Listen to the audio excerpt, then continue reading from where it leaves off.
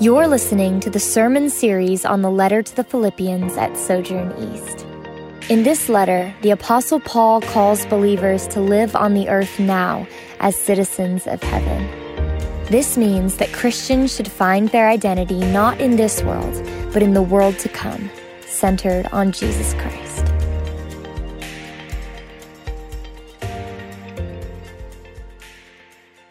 Peace be with you, Sojourn. Man, I've waited so long. It's good to see you and to be back with you. To not be looking at a camera, seeing faces. Let me pray for us before we dive into God's word. Father, we thank you for the gift of gathering. Thank you for the gift of our church, brothers and sisters. And even though there's so much turmoil in our world, in our own souls, I thank you that we can be together again to encourage and lift one another up in song and in prayer and with your word. So I pray for us this morning that you would speak powerfully through me, that we know your spirit is at work in our midst. I pray as we open your word this morning that we would feast on it. We would find sustenance and we would find satisfaction and we would find strength to continue on and to press on in faithfulness. I thank you for the gift that we can be back together again. I also remember all of those who aren't here, who are watching online. Lord, I pray that this service will be an encouragement to them as well. We ask all of this in Jesus' name. Amen. Well, tomorrow will mark 3 months since we've gathered together as a church. And it's been quite a 3 months.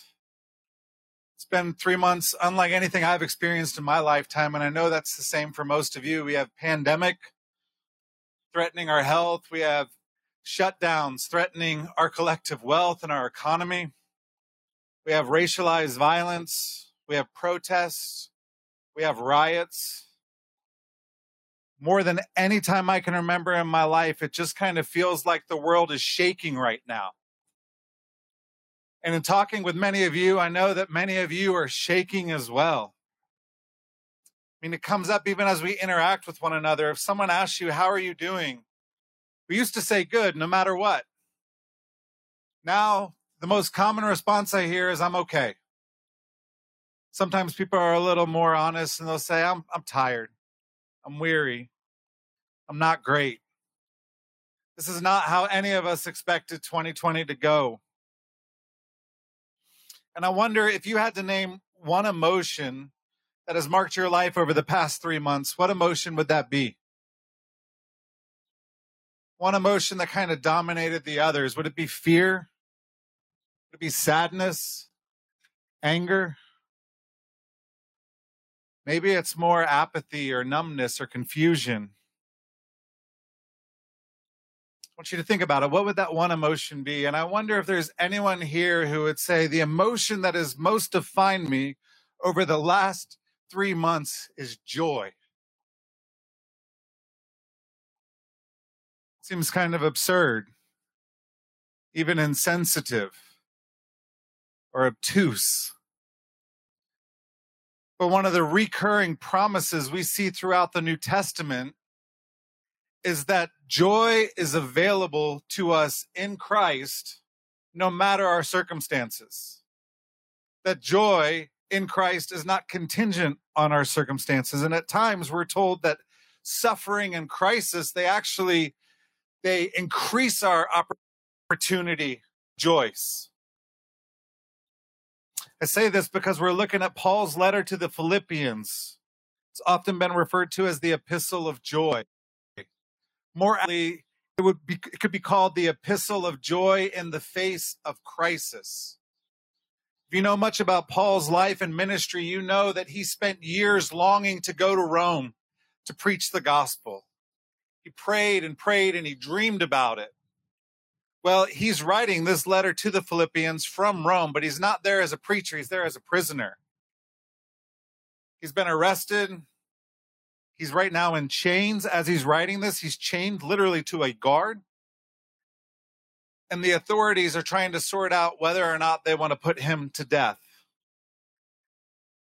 So he writes this letter to his friends in Philippi, and understandably, they're a bit worried about him. How's he holding up? Is he staying strong in the faith?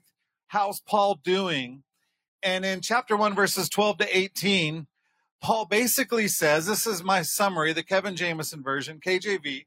He says, it's not how I planned things to go, but it's all good. He's like, I thought I'd come as a preacher, but I'm here as a prisoner. But you know what? Christ is still being proclaimed. Even the guards, they're talking gospel. Other believers, they're watching my example, and they're emboldened and strengthened. And Christ is being glorified by me being in prison. He's being glorified in Rome, the center of the world. Are you kidding me? How am I doing? I'm overflowing with joy. This is wonderful. Enjoy. Paul, he sees God's hand and trusts in his plan, even as he is waiting to hear if he's going to be put to death. And the question I want to put before us today is how? How can you have that kind of joy? How can you be overflowing with joy in the face of this crisis? And I'm not going to take a while to tell you. I'll tell you straight off the top. We're going to go quicker while we're outside. So I'm just going to get straight to the point. The answer, Paul tells us, is in Philippians 1, verse 21, where he says, "For to me, to live is Christ, and to die is gain." Something we want to do while we're gathering outside each week, we want to put a verse before you to encourage you, whether you're 8 years old or 80. We want to encourage you to memorize it. And so if you're up for that challenge, I want to encourage you to repeat after me. For to me, to live is Christ, and to die is gain. Philippians 1:21. There you go. You got it memorized. Now, this is a famous verse. I fear sometimes it can be sentimentalized, but this isn't a sentimental saying for Paul. It's not some pithy aphorism that you hang on a wall or you put on a coffee cup.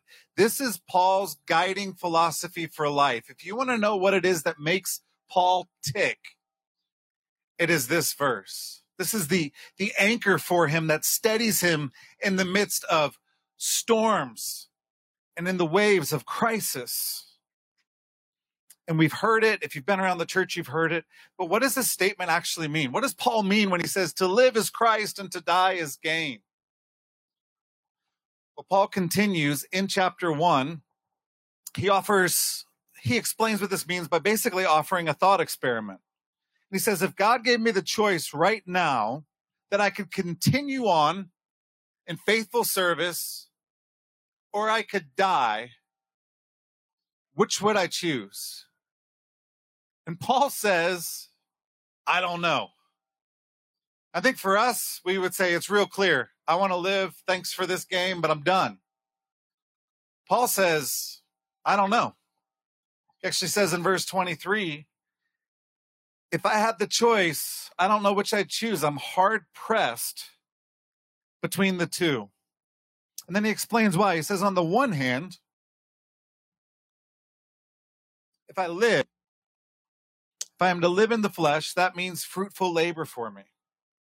So he's saying if I get to live, then I get to make much of Christ through my preaching and through my life. If I live, more people are going to hear the gospel. More people are going to turn from their sin and turn to their Creator, be reconciled to God.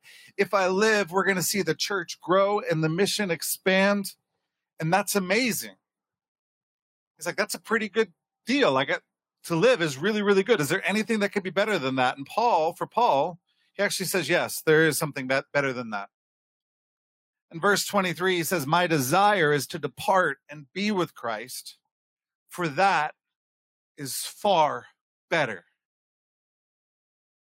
And I want you to misunderstand what Paul's saying here. He's saying, my desire right now, he's writing this letter, my desire is to die, to depart, and to be with Christ. That's not just a little bit better, and that's not a consolation prize. That is far better. And Paul, he doesn't say this because he's so discouraged and feeling so hopeless that he wants to give up. He doesn't say this because he has some kind of a death wish. Paul says this because he understands reality. He understands that the world that God created as good is desperately broken and disordered. And he knows that in this world, in its present state, those who mock God, who mock his word, and who mock his people, they're honored, they're celebrated, they're praised, and they're platformed. Meanwhile, those who, like Paul, honor God, those people are mocked and marginalized and mistreated and even imprisoned. So Paul's looking at it. Do I want to continue on in this broken, disordered world? Or would I rather be with Christ? In this world, I'm in chains. If I'm with him, I'm crowned. In this world, I'm dishonored. With him, I will be honored. In this world, I'm being rejected, but with him, I'll finally be rewarded. But it's not just that. Paul also, we know what's going through his mind because these are his words. He says, right now, in this world, we see through a mirror dimly. But when we die, we get to see him face to face and be fully known by him and fully know him. And so, yes, if the choice for mine to make, I choose being with him, departing and being with him right now, for that is far better. But then Paul pulls out of the thought experiment. He knows it's not his choice to make. It's not our choice to make when we live or when we die. And he writes in verse 25 and 26, he says, but to remain in the flesh is more necessary on your account. He's talking to his people. To remain in the flesh is more necessary for you. I know that I will remain and continue with you all for your progress and joy in the faith, so that in me you may have ample cause to glory in Christ Jesus because of my coming to you again. Yes, I want to go, but I also want to stay. And I want to stay because I love you. And I want to see you grow. And I want to see you mature. I want to see you progress in the faith. And I want to see Christ get the glory. So stepping back from all of that, Paul's guiding philosophy, to live as Christ, to die as gain. Basically what Paul is saying is no matter what happens, I win. This is true for all Christians. No matter what happens, we win. If we live, the world gets more of Christ. If we die, we get more of Christ.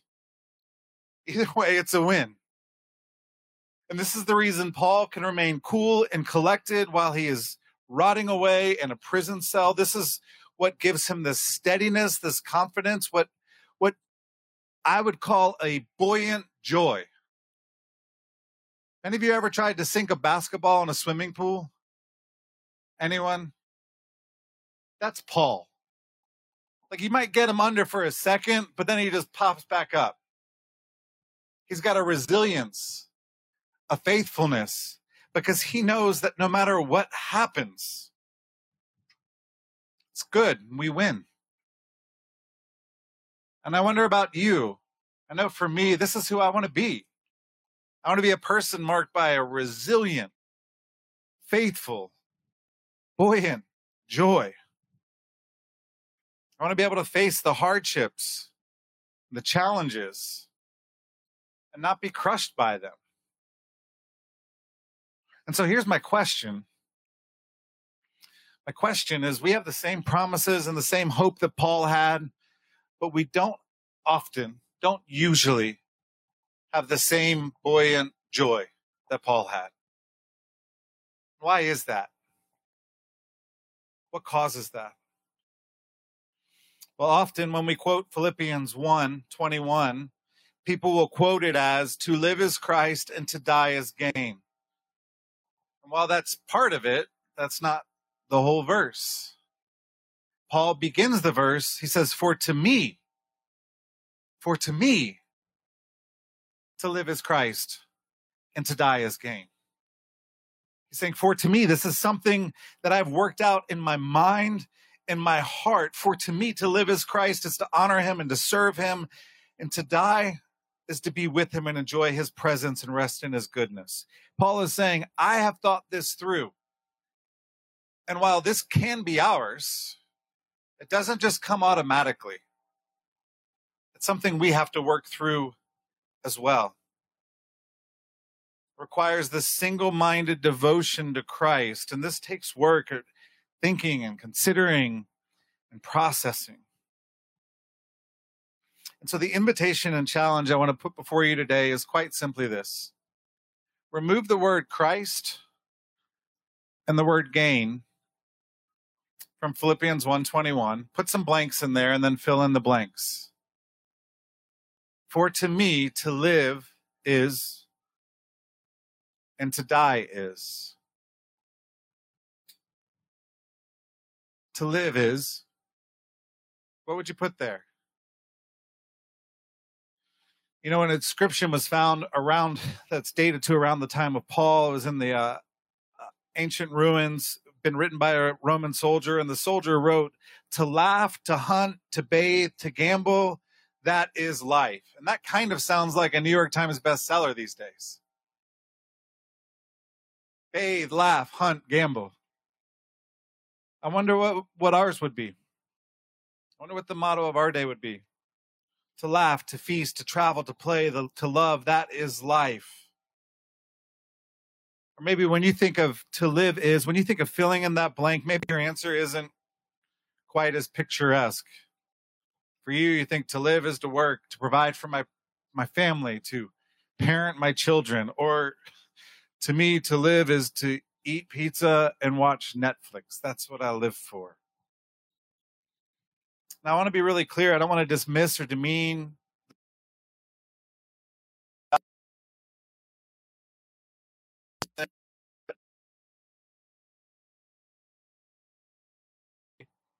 and many of those things are essentials.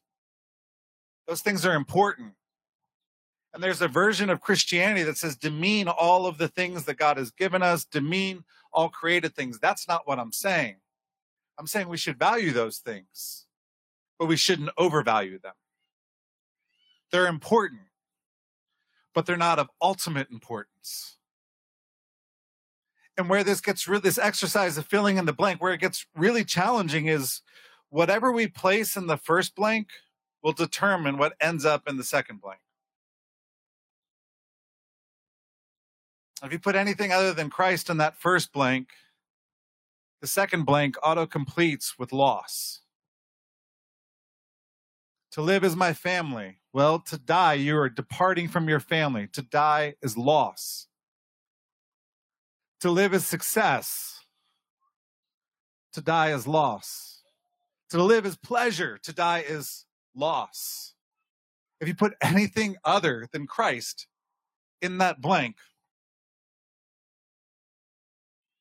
it's loss.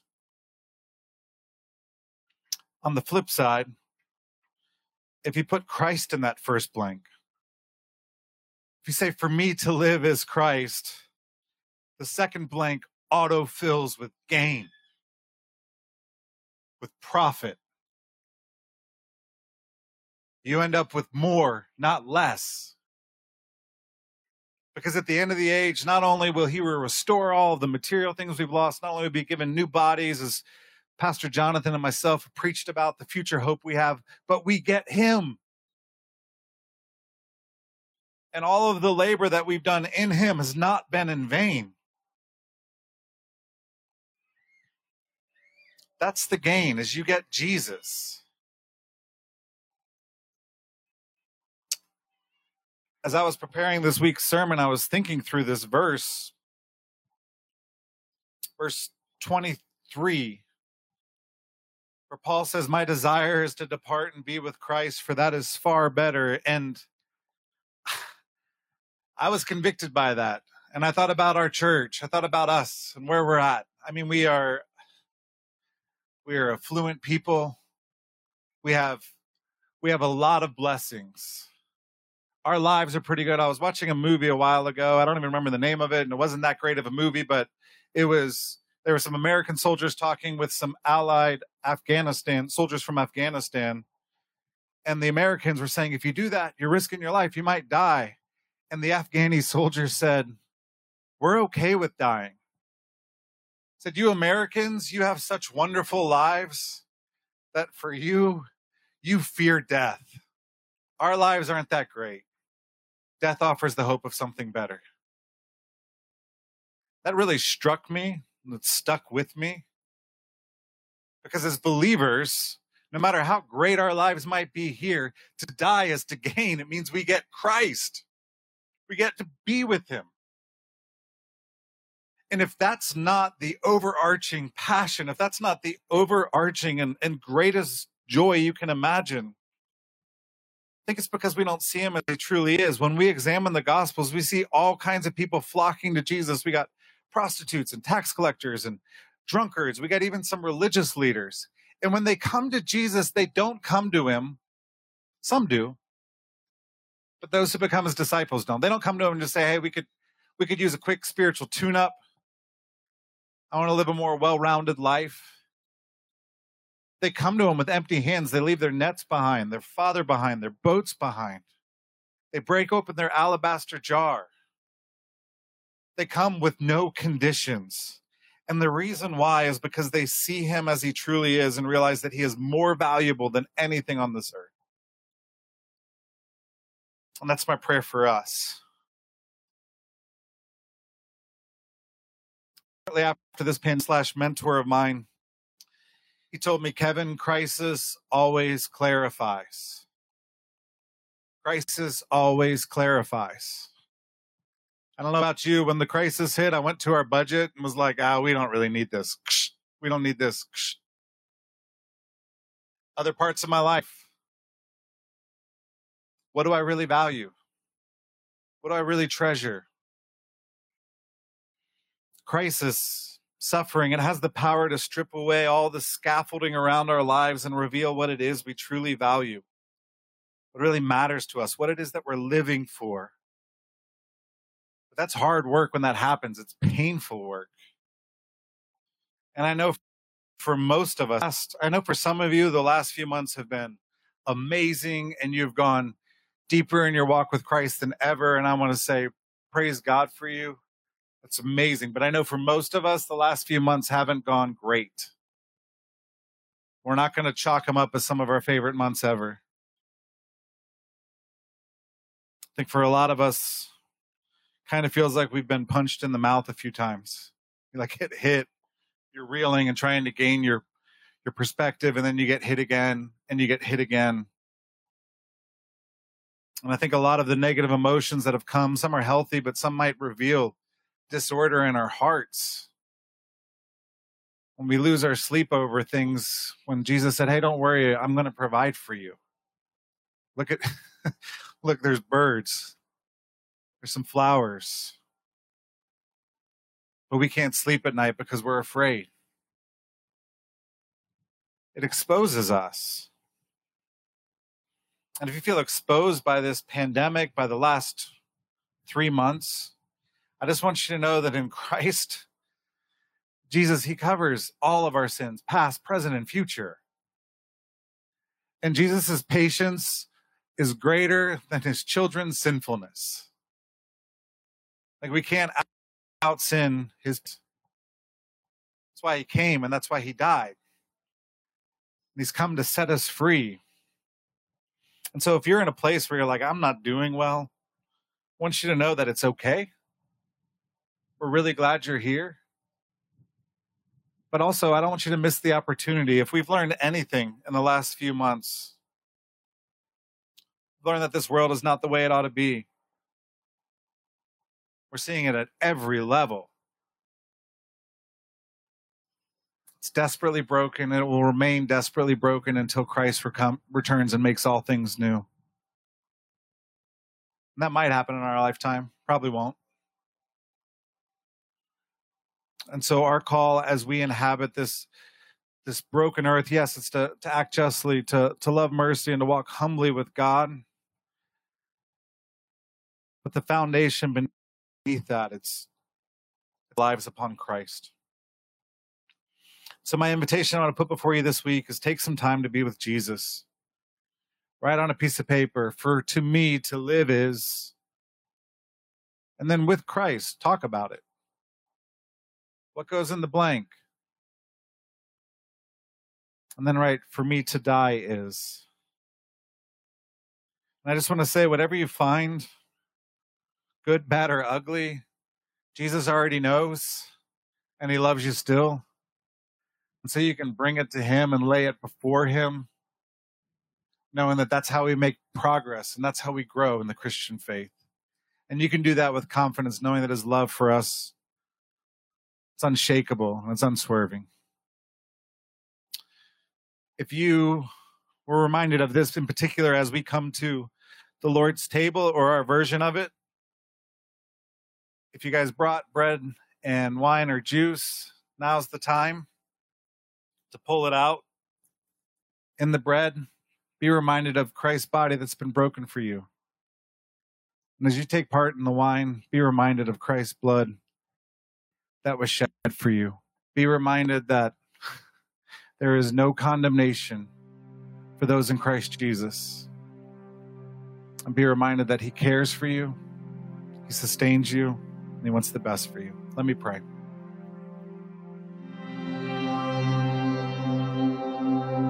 I'm Kevin Jamison, lead pastor at Sojourn East. Thanks for listening. For more sermons, info about our church, and ways you can support the ministry of Sojourn East, visit sojournchurch.com/east.